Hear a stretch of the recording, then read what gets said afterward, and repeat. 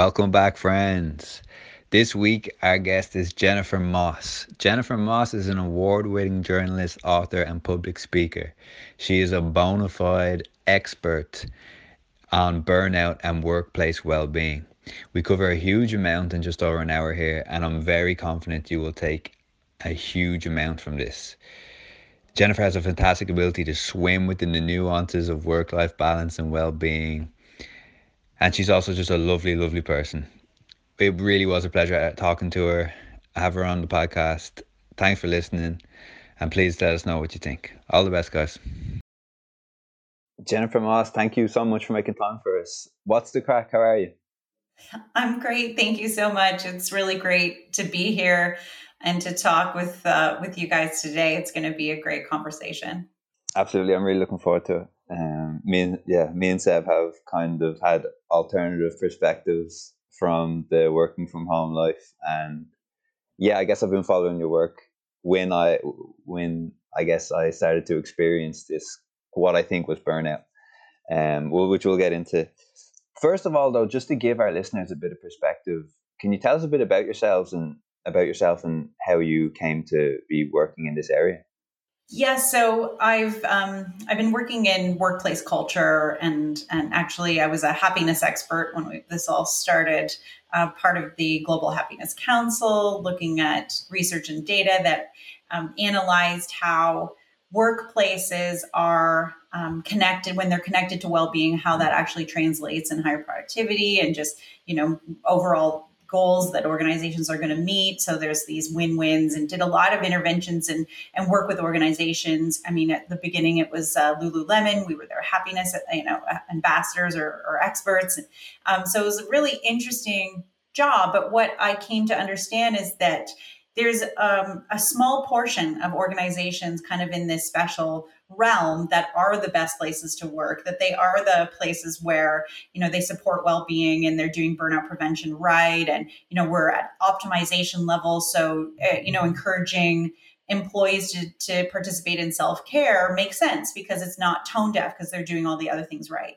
But as I started to really dig into other organizations, I found that not a lot of companies were doing that very well, that they were basically not even meeting, hygiene. And so there was a lot of burnout. And so I joke about moving from an unhappiness or a happiness expert to an unhappiness expert, in my last decade.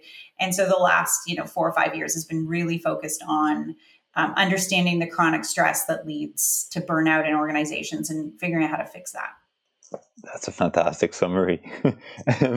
I guess for listeners who maybe I think they know what burnout is, can you give us like a clear definition? They think, oh, I've experienced it, or my friend had it, or maybe they don't even know they have it. That's a question that I'm interested in. Do you think people can have burnout and not really think they have it? Well, I'm going to start with the first question, what is burnout? And according to the World Health Organization, they've actually redefined the term in 2019, which was a major move by them because experts have been really pushing them to make changes to that definition. They inserted it into their international classification of diseases, and they didn't necessarily go as far as saying it was a medical condition, but they did identify it as an occupational phenomena. So workplace stress left unmanaged. And that's important because we tend to think of burnout in lots of different ways. The etymology of the word, you think 80s teen movies where, Judd Nelson is, walking across, waving his hand and, taking too many drugs and dropping out of school. So when you actually try to, as an expert, a researcher in burnout, try to get people off of that way of thinking, the WHO helped with that quite a bit. And so when you look at the root causes of burnout, they're highly systemic. They're, legacy of work. So overwork and workload and unsustainable workload is one of the biggest, which we saw a lot of this year. But we're also looking at things like, values mismatch and roles mismatch and, just feeling like you're micromanaged constantly, that feeling like you have no control, inequality and even just fairness is a big part of it. And this year we saw a lot of that polarization where,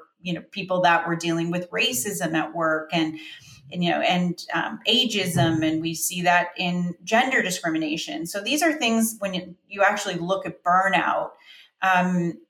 These aren't things that can be solved with self-care. These are massive infrastructure and policy issues that need to be changed in the workplace, and then employees can show up, safe and psychologically safe at work. Beautiful. And do you think that people can be burnt out for a long period of time, and maybe because of the work environment where their colleagues are experiencing something similar, that they think it's normal and they don't really think that there's a burnout per se? They just think this is what happens when you are working, like this is the feeling you have. Absolutely. So we're seeing a lot of conversations around that. Like I said, legacy of overwork in industries like healthcare. Tech is, widely known for the, Elon Musk statement around working 80 hours a week, solves these big problems. And that's important because we have this expectation of people that becomes culturally, assimilated. We just saw the Citibank announcement and the Goldman Sachs announcement that, that they're going to start to do Zoomless Fridays and we need to deal with overwork. But then you talk to anyone in those institutions and they basically say, that's great, but it doesn't mean I'm not going to work 60 or 70 hours a week. And so that's the problem. It's just so culturally accepted that what happens is that nothing changes. So it needs to start really, way before, you get into a leadership position where the junior associates don't feel like they have to be hazed, in those first years of starting a job. There's a lot of that. And tech is the same way with life on site and these other, institutionalized ways of thinking about overwork. And then it becomes just part of the expectation. Jen, do you think we're guilty of glamorizing this overworking? Because often when I listen to people who are, incredibly successful, and like you said, Elon Musk is a great example there of the working 8 hours a week, and it's always painted as like the hustle, and this is what's needed to do to get to these certain, these places in life, and if you're not doing this, then you're lazy, and you're never going to amount to anything, you're a loser. And if we are glamorizing it, how do we go about changing that without them becoming the lazy person, the loser, the person who has no dedication and has no will to succeed?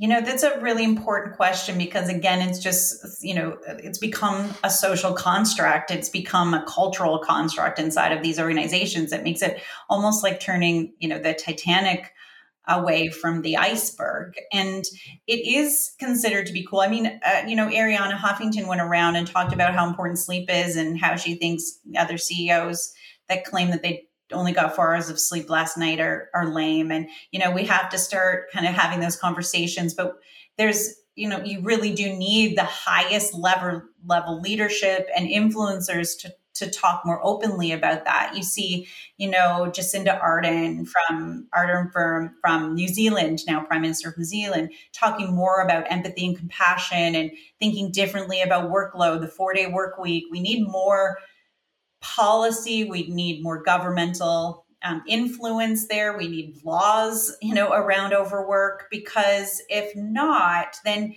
it's so hard to change. I mean, if you want to be that person that really is standing up for your, your well-being, and you have every single person around you that thinks and knows that if they don't do that kind of work, that they're not going to get promoted, then there's no way that you can sustain that. So leaders have to start celebrating the behaviors and modeling the behaviors that they want to see in their people. That means they have to commit to, 40-hour work weeks.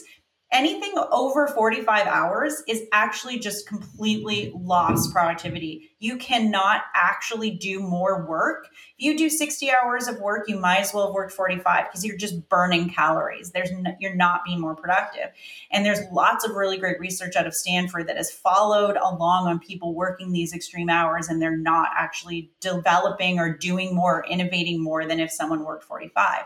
So it really is just getting the facts out there and the evidence out there, but managers have to be really clear about expectations and creating the environment that they want to see. We see too many leaders put on this sort of stoicism hat And then they say, don't worry, I can do the work while you go ahead. And, I'm not going to take vacation because I'm the boss, but you should. I mean, that doesn't help, because you can't be what you can't see. And so we need to start seeing more of what the possibility is versus, I'm over here on a silo, but, you go ahead and take that vacation. Oh, but maybe we won't promote you if you do. Those are the dangers that I see, still existing right now. It's really, I'm glad that you brought up the point of like diminishing returns and the potential 4-day week, because something I wanted to bring up, that I currently live in Madrid, in Spain. I mean, I hope to live here for a long time, but they've recently said that they're going to extend a nationwide test to see if they can implement a 4-day week. And to start with, that'll just be for maybe 200 companies. I think they said, which will be able to opt in, and then if it works, then maybe they'll try to in time roll that out nationwide. Obviously, it's something that I'm all for. But I mean, in Spain, the kind of, at least in my sector, which is the tech industry, the majority of companies work half-day Fridays, so 9 till 3, which is at least something. But I wonder, do you think the 4-day week has any promise, any future there? I read that it helped. There's a company that uses it in Spain already, that they've implemented it just on their own accord, and they found that it really increases productivity amongst their workers. And like you said, you get rid of the kind of the dead hours, people just using there to waste time, and the workers are far happier working that 4-day week. Do you think that this is something that we could see not just in Spain, but maybe even worldwide in time? I'm absolutely optimistic about that concept of the 4-day work week. I know even Microsoft has tested it in Japan with their employees there, and certain markets, especially where, Japan is an example of where burnout is extremely high, and a lot of unhappiness and loneliness in that country that's associated with workload and overwork. And so they did test that in their Japanese offices, and they found that it was highly successful. The data has come back that it was really, really great. Feedback. I know in New Zealand, there's been some conversations about it. We've talked about it in Canada too. I know Trudeau the Prime Minister has mentioned that there's some potential opportunity to have a test around that. So I think, what I think is the greatest sign is when government comes in and they decide to make that test with corporate, where there's an alignment there, where it isn't just, one company decides to make that decision and then another company, chooses not to. Because what happens is then it starts to be a perk. And perks are great, but they're not necessarily going to change much. Like, for example, there's some great companies in Silicon Valley that are doing things like mat leave and paternity leave. And in the US, for example, that paid family leave or time off to have a child it's the only OECD country that doesn't offer any sort of financial protection if you take time off. And so it becomes a perk where you have maternity and paternity leave, where that should just be table stakes. And in any country, there needs to be certain standards that are expected, and it isn't like you are drawn to one company because you're getting access to a fundamental right. And I think we really need to start thinking about our mental health, our happiness at work, our well-being at work, to be a fundamental human right. And once you start to think about it that way, and the government sets an infrastructure around that, like France actually made it illegal to send emails after 6. We have to have accountability, and I think that's when you really see big shifts happen and big changes happen. Jen, you mentioned the robust research about how over a certain amount of hours per week is just not productive. Can I ask, why do you think there is still such loyalty amongst many companies to say, oh no, just the 60, 70 hours, yeah, you're a hard worker, we need to do this? Because fundamentally, and what we learn in business school, is that relationships between employers and employees are transactional. I hire you to do a job, and that's the expectation. And there's still sort of an antiquated, indebted servitude expectation from employees to employers. And so I, as an employer, can ask to you to do whatever I want you to do. And if you don't do it, there's another person that will fill that job. And so, that when there's human-centered leadership and there's an expectation that it's a symbiotic relationship where I want to motivate you and make this a healthy place, and I believe in the data that it will actually make us more productive. That's really, that's a really great two-way relationship. But we still have a lot of changing in how leaders are taught to think about how they're going to run their business. And in most business schools, you're still being told that this is how you should run your company. And again, it's profit margin, and the metrics that we define as success in an organization should be aligned with well-being. It should be aligned with mental health. And they're not in the same way. When we look at, shareholder value, that should be associated with, the well-being value. There should be some sort of well-being quotient that is attached to organization success metrics. And that isn't there yet. So until it's not entirely transactional, then we're still going to see this culture of overwork and just, easily replaced workforce. I would love to see, or I'd love for it to become commonplace for people to be investing companies based on how they treat their employees or how happy the employees are. One question I also wanted to ask was, I recently read a book called Bullshit Jobs. I don't know if you're familiar with it. An author from Dave Grohl, yeah. And I wonder, have you come across any research between the relationship between burnout and a kind of indifference a significant proportion of the population feel towards their jobs? Absolutely. There was a recent massive Gallup data that, and it was millions of data, tens of millions of data points. And it found that 94% of the population that they surveyed in Japan, 94% of them hated their jobs, like literally hated their jobs. And the global workforce, it was roughly 85% of people hated their jobs and hated their managers. And like hated was the word. And so that's a problem when currently our engagement is about 50% or 15% of the global workforce is engaged and 85% is not. There's a giant group in the middle that are just showing up to work. So there's just, that where there's no purpose or meaning, but they go to work and it's okay. They don't really care, but they don't also feel horrible about it.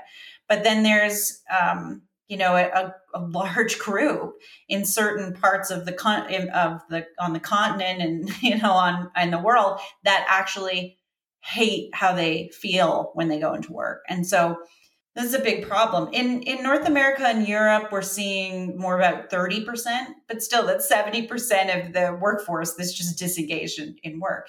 And that's a problem. And so it's been a big, rationalization for my work, and part of why I'm so passionate and why I find meaning in it is because we spend 115,000 at work, in our life. That's how many hours we spend at work in our lifetime. 50% of our waking hours is spent at work. And yet there's only 15% of people across the globe that feel engaged. We need to do better because our mental health and our well-being when it comes to work, it's so critical. It plays such a role in our happiness when it's good, when we have harmonious passion in work. It is like super fuel. We feel so excited about our work. It's engaging, it's exciting, it spills over into our lives. It's a wonderful feeling to love what you do.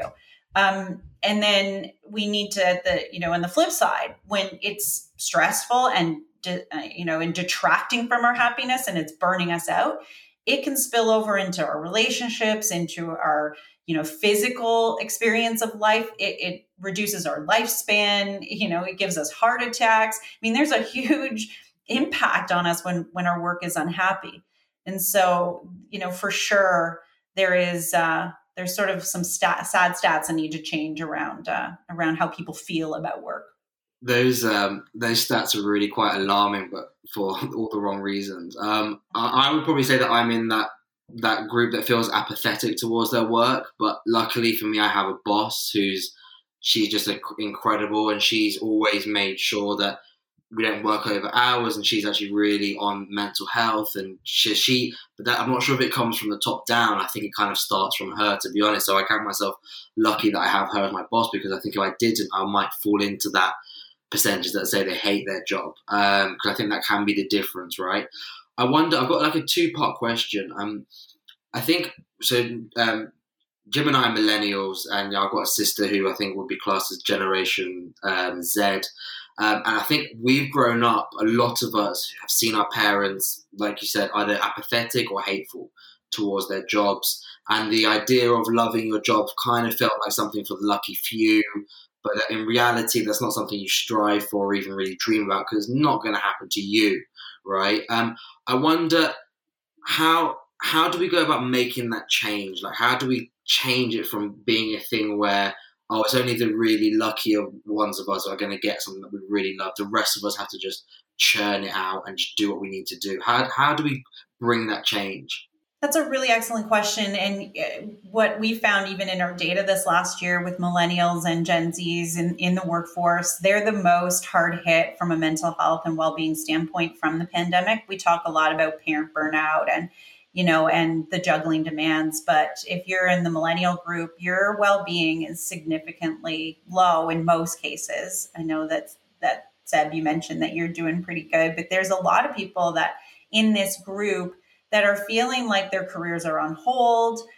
They feel like they're not making any headway. After 2008, with the economic crisis, what happened was more young people went back to school and got these, additional qualifications, which made them, again, overqualified for the jobs that they're in. So which makes them, less happy as well in their jobs. And then we're seeing that now from this next sort of economic crisis, more people going back to school, which is making them more qualified. And then they're, unhappy because they're not really doing what they want. They don't feel connected. And in those early stages, that first 10 years of work, there's a lot of control of your work. You're more likely to be micromanaged. You don't get to have agency and choice. When we saw, in the data, is that the higher you were in the organization, the more sort of prophylaxis you had to burnout. Even though there's a lot of executive burnout, there's just more choice. You have more ability to kind of make the decision about what you want to do. And I sort of liken it to our experience as, grade school kids, and then into high school, you get a little bit more connected to a tribe. And then, you go into post-secondary, and then you get to be a little bit more specialized. I think the reality is that we are sort of, when you go back to school, go into your first year of work, it's like going back into kindergarten again, or grade one. You're sort of starting at that initial phase where everything is out of your control. And so part of that, I think, is really being good at mapping to what your goals are. And job crafting is what I honestly constantly suggest for people. And I have this example, which I really love. And the researchers that sort of founded that term or co-authored that term did this study within hospitals, and they found that there were this one group that were really highly retained. They took very few sick days. They described loving their jobs.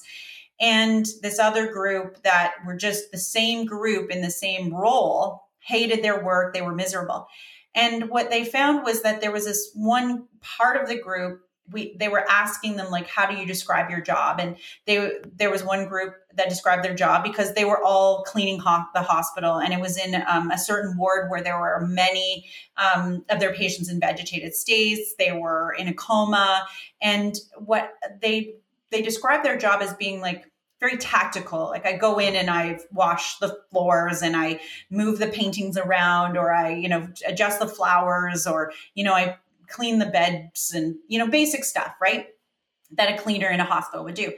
But then there was this other group, and they called themselves the patient ambassadors. And they saw that their role had this purpose in it. So they felt like the way that they adjusted their paintings would help heal their patients. Whenever that they tucked their patients in and changed the flowers, that it would maybe help them come out of a vegetative state. And when they did, they would know that they were loved and cared for. They, chose to do other things that weren't part of their job, like sing to the patients or play music for them. And so when you think about your job, it's so important to think about it in a way where those tasks that seem useless or mundane or meaningless, we have to give them meaning to change why they matter into the overall goal. We need to map to our bigger expectations. Where do we want to be in this?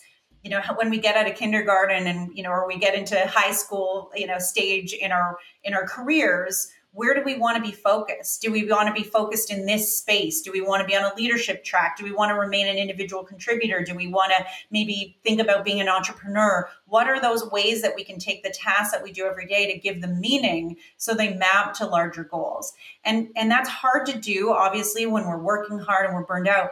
But the same amount of hours these people were working, the same experience that they were having every day, and the mindset is really critical to how we have very healthy careers, especially in those early stages. And it also makes us just love our work more. And when you think about what is the goal, it's your own experience of work and your love of what you do that is going to change how well you are. And so that plays a critical role. We aren't going to ask an employer to be responsible for our happiness. We're going to ask them to be responsible for not detracting from our happiness. So our job is to show up in a way that makes the most of what we can control. And I think that gives, young people that are at work a little bit of agency, a little bit of choice. And that helps to kind of not feel like you're so controlled in the environment. I've got a question here, and it might sound controversial given what you've just said, but I wonder if we put too much meaning on jobs in terms of our own pride, our own sense of identity. I said that before, that I was kind of apathetic towards my job, but I don't think that kind of detracts from me as a person. I just understand I moved to Spain, I had no contacts, I found a job in this sector, got headhunted, and now it seems that my CV has been geared towards a sector when it really was just kind of a lucky few steps. It wasn't a plan by any means. And maybe someone could argue, well, you've created this podcast to kind of make up for that lack of meaning in your job. And there might be something to that argument. But I wonder, a lot of us, I feel like we put our whole identity hangs on what our job is, and maybe the amount we earn, maybe the company we work for, if it's a real big name that everyone respects automatically, the profession, a lawyer, everyone automatically kind of drops their jaw at you. And I wonder if we kind of somewhat decrease the meaning that our job is. And sometimes, again, this kind of seems kind of paradoxical in the conversation that we're having right now, but almost saw it as a means to an end, and not necessarily of, oh, this is me, my job is me. Would that also help our mental welfare and improve our self-esteem? I think you're absolutely bang on with that, because there is an element where you look at, say, for example, Martin Seligman, who is the author of Flourishing, and he really is sort of the pioneer in positive psychology and this idea of what is important and how do you have a life that is happy? What is a happy life? And he came up with this acronym called PERMA, which is essentially positive sort of thinking. So you tend to be optimistic? Do you think that plans sort of work out okay, even if you hadn't expected them to, or you have a bit of emotional flexibility? The E is engagement. So you feel engaged in your life, and that doesn't need to be work, but it can be work just as such a huge portion of our lives that engagement, helps if we can feel it at work or otherwise. Relationships are the most fundamental. They're the ones that increase our lifespan. They make us, when I always say you can't drag the U-Haul behind the hearse. You don't come with your titles. You don't come with your, you don't come with your stuff. You come with people that attend your funeral because you were meaningful in their lives and they cared about you. That's what you really care about on your deathbed, is what relationships you formed. And then, do you have meaning, in what you do? Is there a sense of meaning and purpose in what you do? And every day, do you feel a sense of accomplishment? So this distinction around what is a happy person and how you have a happy life, work really does intersect with a lot of those things and what we do in the day.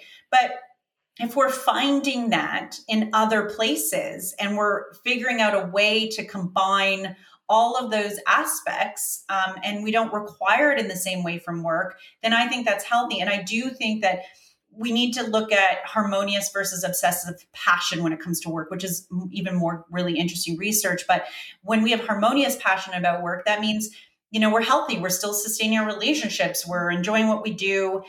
It doesn't need to mean our identity, because often when we have identity associated with work, it becomes obsessive passion. It becomes the inability to disconnect from it. It means that we can't leave it at the end of the day, and we are thinking about it the minute we wake up. And so there's this sort of, perfect ideal place for us to be, where we're connected to what we do in the day and we feel like there's value. And that can be anything that we do. We see so many people, that are in waste management, from, CEOs to those people that are, doing the jobs that we might think are the worst jobs on the planet. And they love what they do because it's just that they feel that they're contributing. And so it's more about, making your day feel like there was some purpose, or that there was some reason for it. And if we're contributing just by contributing, or if we're just making a paycheck to pay for other things that also make us, happy, or we find other ways to feel meaning and accomplishment. And that can be spirituality, that can be religion, that can be altruism, that can be volunteering. As long as there's sort of that good, well-rounded way that we live our lives, work can play a role, or it doesn't need to, but we can utilize and leverage work to give us some of those things that lead to a life well lived. What I hear also from what you're articulating, Jen, is the importance of having like a strong sense of self. Whether you have a difficult day at work or a difficult week, or whether your job is considered by some to be, lesser or for whatever. But if you have a strong sense of who you are, that can't really affect you as much. And I read an article you read, you read. I read an article that you had written recently about dealing with grief in the workplace, and I was really struck by it because you highlighted the importance of allowing the person in grief to be able to express themselves authentically, which often isn't the case in work.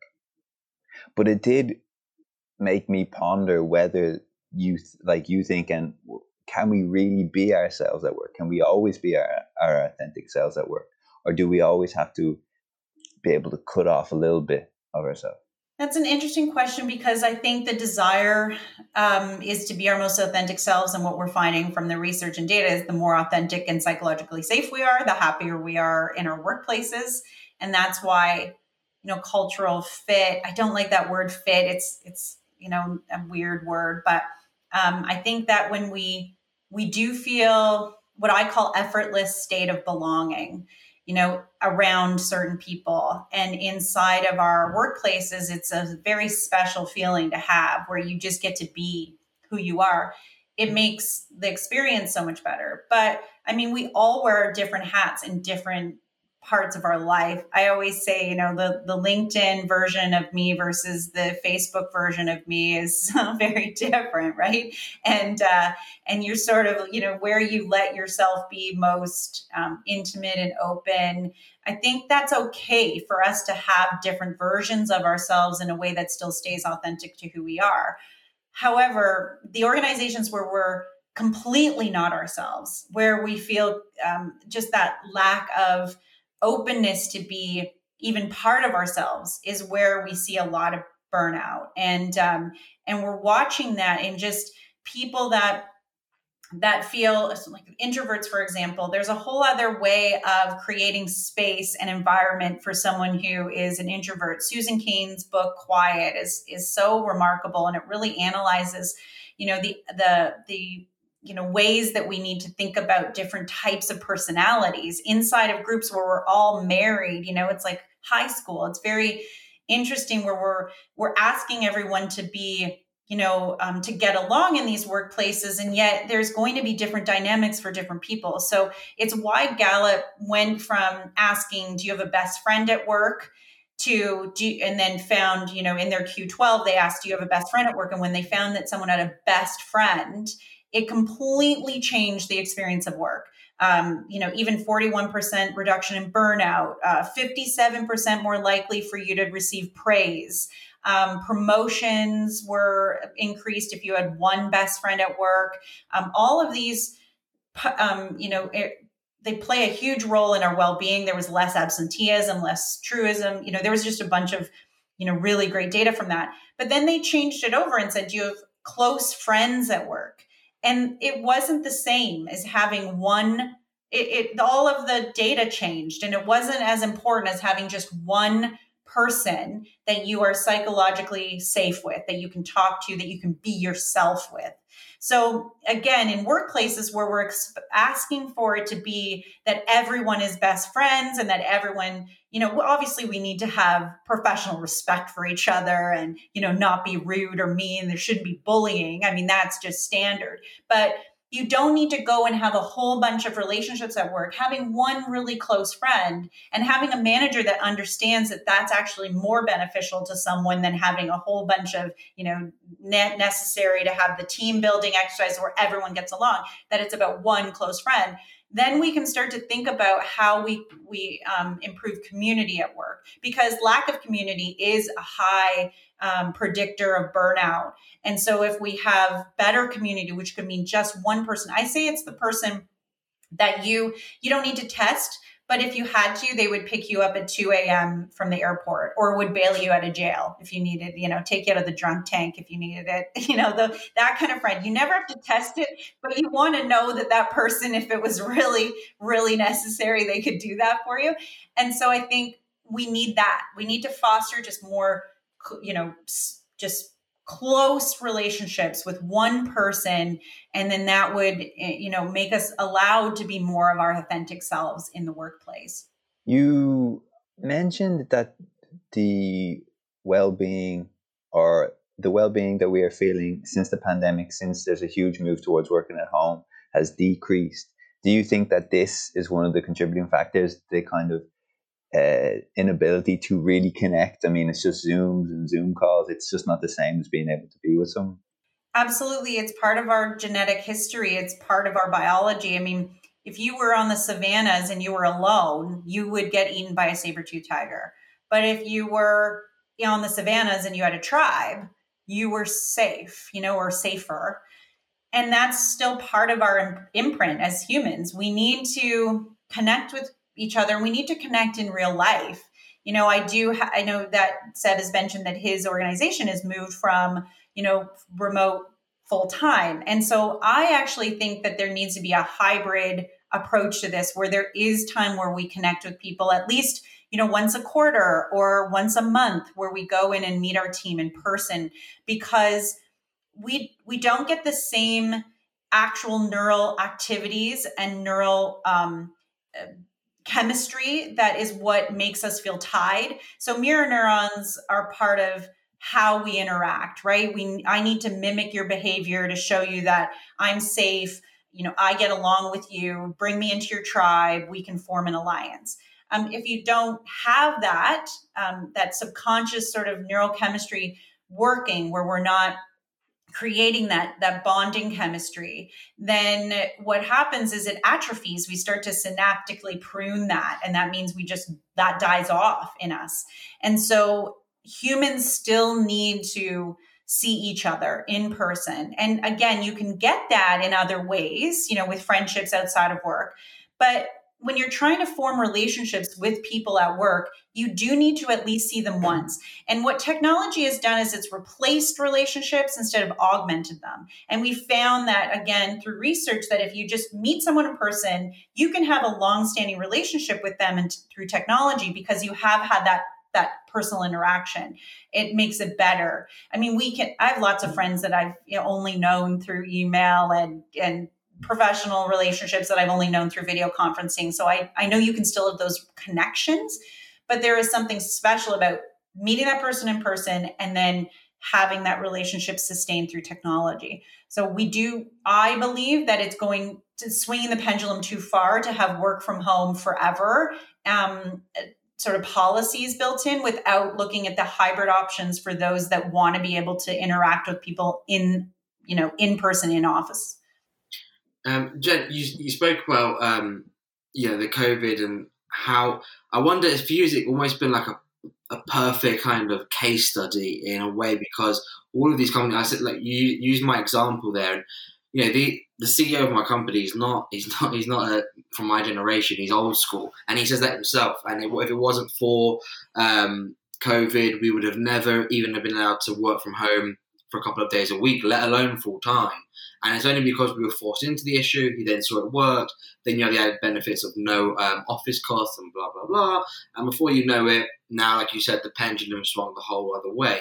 I wonder, are there any takeaways that you've seen from this massive swing in the way that most of us are working due to COVID that are either good, bad, and stuff that we can either learn from or that we can just take forward once we kind of go back to normality? Well, what we found is that certain groups are enjoying the shift, but for the most part, people are really missing the opportunities to have serendipity, at work, where you just walk by someone in the office and talk about their kids, or, you catch up on things. It could be a few minutes. People are just missing that sort of professional intimacy where you connect. And so, especially, and there's some new data that was very interesting, and some research that was done about specifically high performers really wanting to go back. It was upwards of 74% of them said that they wanted to go back, that they were really missing the office. And 90% of that study said that they wanted a hybrid. And so I think that is really what people want right now. As a workplace expert for the last decade, I've been screaming how good working from home is and how we need to have flexible options. And it's extremely important for us to have that ability for people, if they want to work from home, that they can. And so here we are, and I'm still saying I want flexible options, which means that people are working from home all the time need to be able to get into the office. So we can't have it just one environment or the other environment. It really needs to be that it's inclusive, and it's thinking about those extroverts that actually only physically get, the sort of energy from interacting with other people. So I know personally, I look at my spouse he leads a team. He's at the C level of an organization, and he is missing that so much. He has been going back once a week, and he did mention that it's a lot more work to get ready, and he forgot how hard it is to actually get dressed and go in the car and drive somewhere, and it's kind of a pain. But when you get in the office and you see people, it's like, oh, I forgot how much I missed that. So it really shouldn't be all or nothing. It's just going back to the same pre-COVID rules, and they're not flexible. So understanding that well-being is different for different people, and needs are different for different people. So it's about figuring out, okay, do you want to be in the office twice a week? Do you want to not be at all because you love working from home and that's excellent for you and you're really productive? Or do you want to be back full time because that's really good for you? And that would be the ideal. That would be where we should get to. And, often when a pendulum swings really, far in one direction, it does sort of make its way back. So I do see that normalization. But what I do think has been really great is for organizations where they have bosses like yours said, where they're saying, I'm old school, and all of a sudden they were forced into it. And now they're like, okay, well, I can be new school, on this. And that's actually been a really good byproduct of the pandemic, is just that forced social experiment, that workforce experiment that taught a lot of people that we can be really effective working from home. And so, both options are really, really still good for the success of the organization.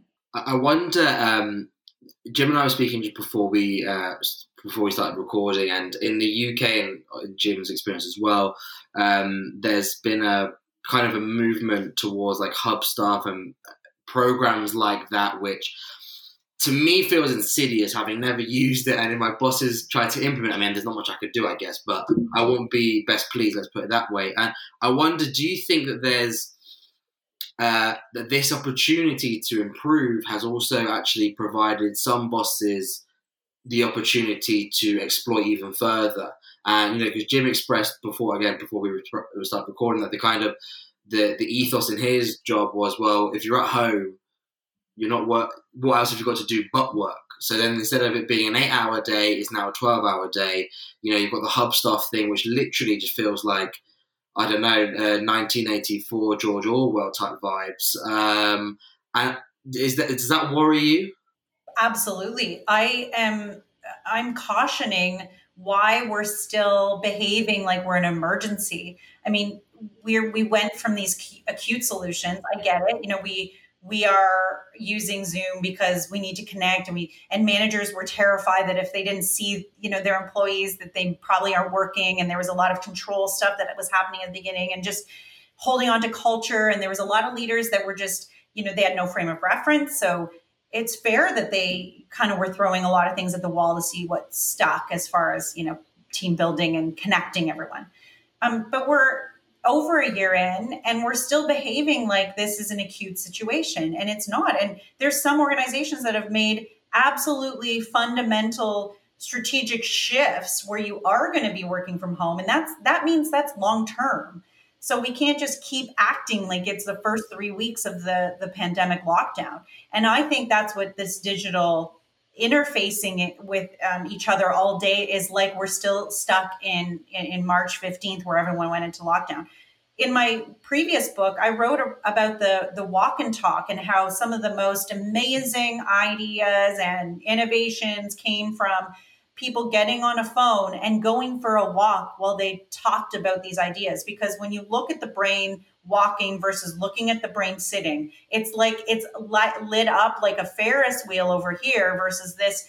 It's not. And so what we're doing is we're sitting in front of a computer. It's sedentary, so we're not even moving. So now we're all getting unhealthy. We sit all day. We're looking at each other on the screen, which actually makes us feel aggravated. Our cortisol goes up by constantly looking at our own face and other people's faces that are strangers to us. There's so much wrong with all of this digital interaction, and yet it's just become technology deciding for us. There's this great, I watched The Office, the US version of it, and Steve Carell is like in his car, and his GPS is telling him to drive into the lake, and he's like, but it's the lake, and the GPS is like, keep driving. And so he drives into the lake because his GPS told him. I feel like that's Zoom right now. It's Zoom's telling us to just drive into the lake, and we can't stop it because we're so in control. It's holding us hostage. We need to do way better about, just controlling that. Like, anybody that's running a meeting should say, is this meeting necessary? Do all of these people have to be on this meeting? Can I make it 30 minutes? Does it need to be an hour because Zoom only gives us the hour to be on calls? Anyone that needs to get off 10 minutes early because they have back-to-back Zoom meetings, absolutely. No questions asked, jump off. Do you need to put on your video camera? No, you shouldn't have to put on your video camera. And then, can we make this a good old-fashioned phone call? Like, why does it have to actually be an interface this way? Get on a call and go for a walk. You can do a lot of really great, learning and conversationalizing and bonding with your employees in that same way.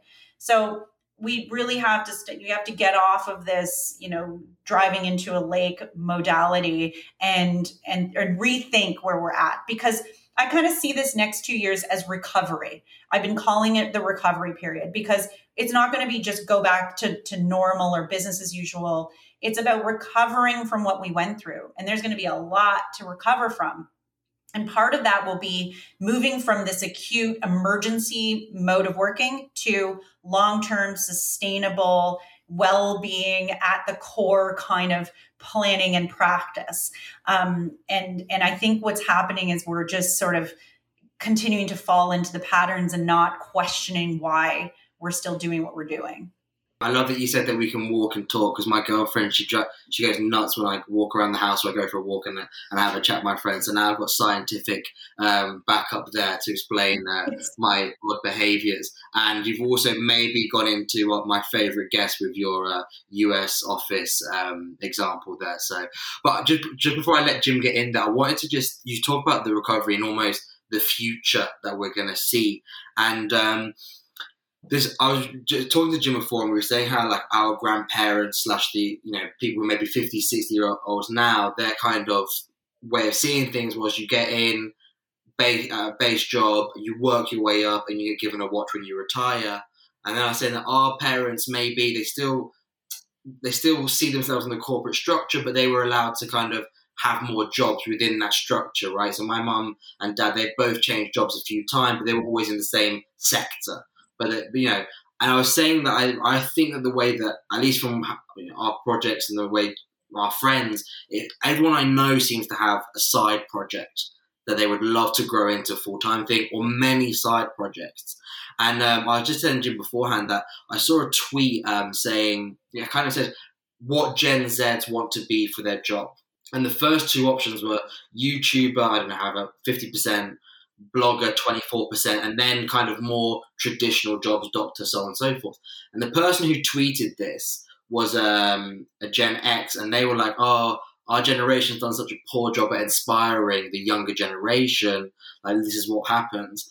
And then someone quote tweeted that and said, it's almost as if the younger generation has seen that working 9 till 5, 5 days a week for 50 years of your life for a company that don't care about you isn't the way to go.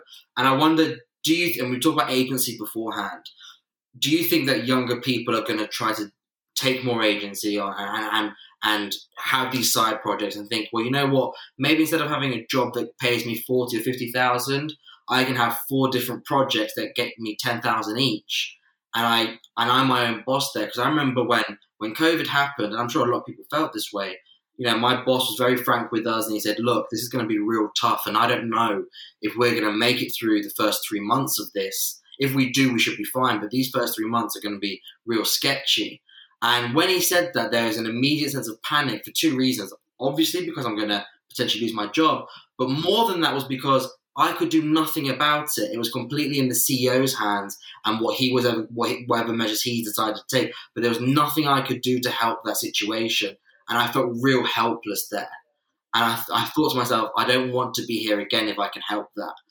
So do you think that maybe younger people are going to start moving away from the traditional way that we see careers unfolding? Yeah, I love what you just said, because there's so many points that resonate. First, my father was in banking, and he actually started his first job at the bank. He was sweeping it, and then he ended up being the vice president and retired in the same bank with the gold watch, the whole thing, right?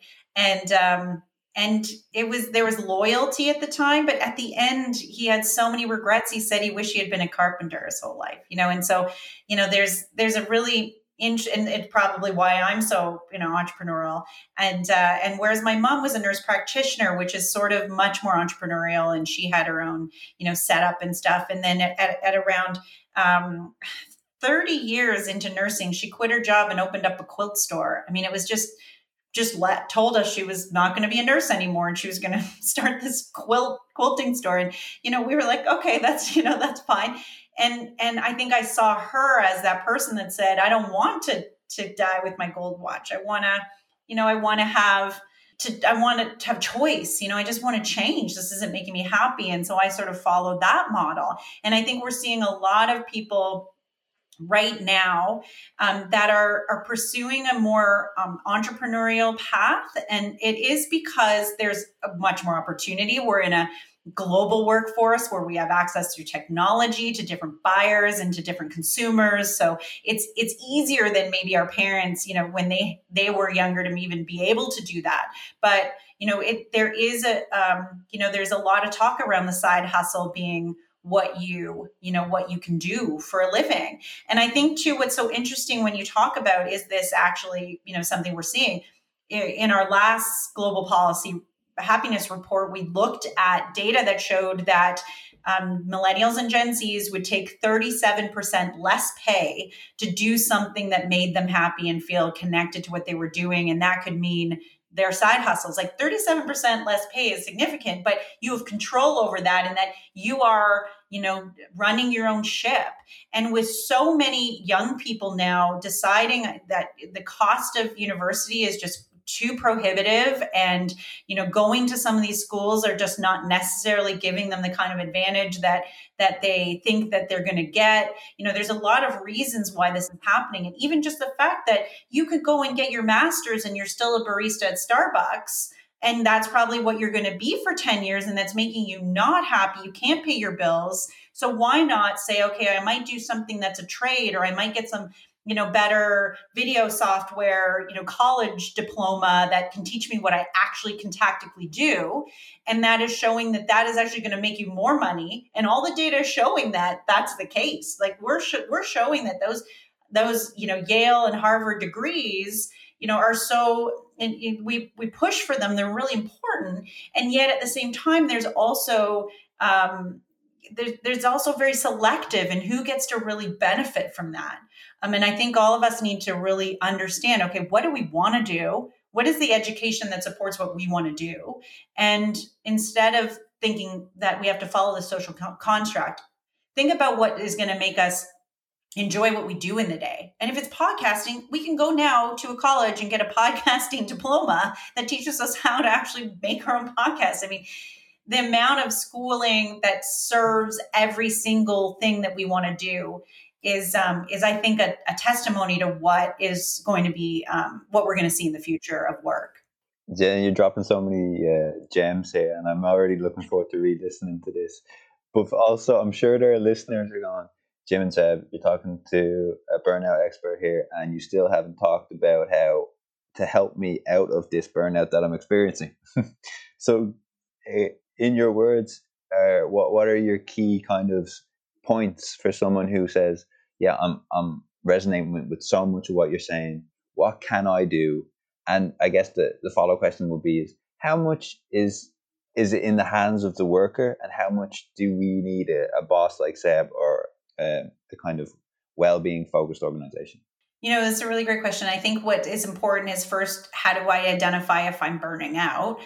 And, I like to use the Maslow burnout inventory. That's a scale, that's an academic scale that really does help. I mean, and I'm going to simplify it here because it's a little bit more complex than that. But basically, we like to look at the frequency of feeling certain, feelings each day. And to identify for burnout, the more we feel, like say we measure it per week, how often you feel this way. And if you're exhausted at the end of the day, to the point where you feel like you have to take a nap or you're not focused and you're losing clarity, the more frequently you feel that way, that level of exhaustion, the more likely you're burning out. The more frequently you dread going to work on Monday, the more frequently you feel exhausted waking up in the morning and really struggling to motivate, the more exhausted you feel in the middle of the day where you just can't get your work done.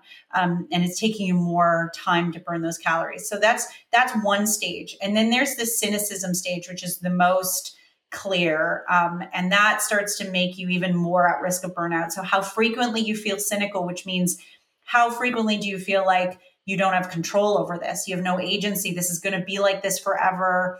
I don't see a way out of this. Those types of feelings. We saw a lot of increase in cynicism in our data this year, but a lot of that had to do with, racial injustice and polarization and, women for being pushed out of the maternal labor force. I mean, those types of things really impact our levels of cynicism, which is part of a social construct too. So you've got to think about, do I feel exhausted? That makes sense from a pandemic standpoint, and just we're really tired. This is a really tiring time. We're chronically stressed. But am I feeling like this is never going to change? And that's when you really have to worry, okay, where am I at and when should I make a decision? Often inside of organizations too, we misdiagnose someone's performance issues as being, or we misdiagnose chronic stress and burnout as performance issues. And so managers will just think, okay, well, that person is showing up late or leaving early or is disengaged or withdrawing. So it probably means I have to put them on a plan to let them go because it's performance based, where it's often not. It's often chronic stress that underlines all of this, especially if an employee has been really strong and all of a sudden it's atypical of them and they're not performing. I mean, we should be asking, where did that happen? How did that happen? And so that's really important too. I think from our own standpoint, I'm a person, and I've had to be in this role for a long time, where I am my own employer. And so I have responsibilities to my employee, which is me. And we need to do a better job of, like stepping out of that. How do I want to model the behavior for my employee? And it's hard to do that when you are an individual contributor, or you're a person that's an entrepreneur, you're on your own, or it is your side hustle that you've made your job, that we're seeing a lot of young people start to do. And even in the workforce, leaders tend to be very stoic. They don't, do a good job of modeling that behavior. We need to step outside and say, okay, am I walking the walk? Am I following my own rules? Am I taking breaks in the day? We've added 48 minutes to our workday, which is astronomical. And we've increased our meetings, number of meetings by 24%. Women are actually working 20 more hours per week, which is the equivalent of a part-time job. And that is in the pandemic, this data, that's just massive. And so when you think about how much more work that is, we need to be able to reflect on what our goals are every day. Are we creating false emergencies on things we think our boss wants us to do or needs from us? Are we deprioritizing things and prioritizing things, and we don't really know what our boss wants from us or our manager wants from us? But if we are individual contributors, we need to be able to also say, why is that so important that has to happen right now? I've had these hacks where I have which you might have seen, my out of office response. I'm very clear about what I can do and what I can't do, how soon I'm going to get back in touch with you. If I need to block off chunks of time for writing, I'll actually create an out of office that says I'm in, flow time, I'm in heads down time for the next 4 hours. If I don't answer your email, I will get back to you. It's really about managing other people's expectations of you. And people will stop, pushing you to answer their emails if they've got this out of office reply that says, I'm just heads down. I'll get back to you this afternoon. Use technology for good. Blackout time. I have blackout time in my calendar that says writing time, and it doesn't get booked. And it's so easy to be like, oh, well, this is a false urgency. I put this writing time in, but it can be deprioritized. If it's in your calendar, if you committed to it, it shouldn't be moved. And that's what we need to start doing as individuals, is making sure that we're setting those boundaries around our time. When I was speaking in the research for the book, I spoke with Dr. Marie Asberg, and she's in Sweden. And it's the only place that burnout is considered a medical, sin is actually, there's pharmacological treatment for it. And, there's programs that support it. They call it extreme exhaustion disorder, but it's burnout. And what she told me is that too often we live to our margins. We actually write into the margins of our lives, which I love this idea of it. If we have a lined paper, there's these margins on the side that are supposed to be those spaces that we give ourselves. If there's room for error, we can write in them when we're really stressed, but we live within these margins so that, we have space. But we just write all the way across the page, and we just fill our lives with things that we think we need to because it's the space in that 24-hour cycle or that 7-day work week. We need to start to think differently about the space and the priority of that space, and to give ourselves the ability that when there is stress, that we can tackle it without completely falling apart. And that's how we're going to prevent systemic burnout, and that's how we're going to prevent burnout in ourselves. That's fantastic, Jen. I appreciate it. This is so helpful for me. Just listen to it right now. I'm sure a lot of listeners are going to feel the same. Just the 2-part question before we finish is, I was thinking this morning about this call, and I said, I really want to ask Jen, is it difficult for her sometimes, because she is a burnout expert and a happiness and work expert? Is it difficult for her sometimes to kind of live through all of this knowledge that she is just soaking in, that she's aware of? Is it because you seem like you're doing a great job of it with what you're saying before, but I just wanted to know that. And I guess the follow-on question is, what we always ask is, how do you look after your mental health? So really great questions. And, I have probably why I wanted to write this book and focused on the research about 5 years ago is that, as a female startup founder, which is a very, underfunded, difficult place to be as a tech startup founder, as a woman, I burned out. And I noticed it when I lost, healthy relationships. I was withdrawing. Even my close circle of relationships were faltering. I was obsessive about the passion. I was so married to the idea that it didn't matter that we were poor and we were constantly broke, and and there was so much financial stress all the time. But because of this idea that I was it was so important to pursue that idea, I lost sight of that, and then instantly it was like, that's it. And when you look at the research, what happens is you kind of go for 18 months or 2 years or whatever. And then when you actually burn out, you fall off a cliff. You break off that cliff. And so that was really what had happened. And so all of a sudden I had to, it was me leave the company, kind of end that role. I stopped being on all the boards I was on. I actually took a good 4 months away and regrouped. And I think that was a moment where I realized that's how catastrophic it can get, where you can lose everything because you are not doing the things that you need to do. And so that really led me to understand why certain roles and professions are more burned out. One of my first big articles for HBR was happiness is not the absence of negative emotions.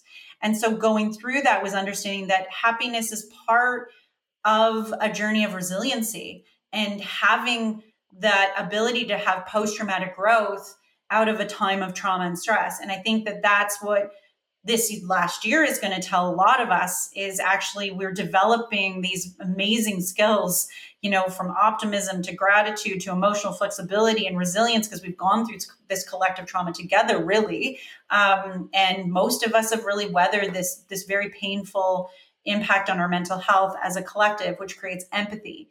So understanding all of that and knowing that happiness also means unhappiness made it so that this became a different kind of mission. But I wanted to do that in a way that was really sustainable, that said, I learned from this experience, and now I'm going to make sure that I model a totally different scenario. So I take a walk for an hour every single day, which seems, quote unquote, frivolous, right? I walk for an hour in the forest every day with my dog. I take breaks. I put space in my calendar. Every single day I put space in my calendar. I say no to things. And I don't like that in the office where it's about employees just saying no. I don't think that works there. And that's a very privileged and biased place to say, hey, just tell your boss no. But when it comes to you, and you're running the ship, you have the authority to say no, and not have put false urgencies on things. So, I do walk the walk now. And I think it's really important. Are there times where I feel fatigued? Are there times where I know, okay, maybe I'm pressing it? Are there times where I feel like at the end of the week, I've maybe booked up my calendar a little bit too heavy? Yes. And in the middle of a pandemic, when I was homeschooling my 3 kids, and I was humiliated to know that I know nothing about any of their subjects, even my grade 2 child was humiliating me, and that she knew more than I did. Those are the moments where you're like, okay, I'm a little beat up here. This is a lot. So we all will go through them. The whole point of being a model for burnout is saying, I know when I'm hitting those points, and I pull back and I give myself space. And so it's important too for me to say there's no right way to feel right now. And so those days where I was demotivated and I had brain fog and I felt like the dishwasher was my enemy, and I was tired of doing it, unloading and loading it for the 10th time that day, I let it go, and I put on Netflix, and I wore my baggy, sweatpants that I love, and I let go to it. And I think we do need to have moments where we cut the guilt, and there's a lot of self-compassion and grace that we need to give ourselves this year in particular. Jen, it's been absolutely fantastic to have you on. It's been real great stuff. For people who've listened and you've really whet their appetite, you said your book's coming out soon. What's it called, and where can they find it when it is out? It's called The Burnout Epidemic, appropriately named, The Rise of Chronic Stress and How We Can Fix It. And that's available for pre-sale now on Amazon and all the other places. It'll be available on Audible and all those other places soon. You'll be able to find me, just if you want to go and find out what I write about and et cetera. You can go to my website at jennifer-moss.com. Perfect. We'll put all of those links in the show notes. So for anyone who wants to find out more about Jennifer herself or the book, they'll all be there. Easy for you guys to find. Just want to thank you once again for having you. It's been real great stuff. Thank you so much. Thank you so much for having me. It was a really good conversation. You guys are excellent at what you do. So if this is a side hustle, you should probably make it your full time. There we go, Jim. We've heard it from the expert herself. There we go. Hi guys, thank you for listening to the podcast. Please don't forget to subscribe and leave a 5-star review if you haven't already. Every review helps us climb the podcast charts so that even more of you can listen to our amazing guests. We really appreciate the support. Remember to tune in next week. But until then, keep safe and have a good one.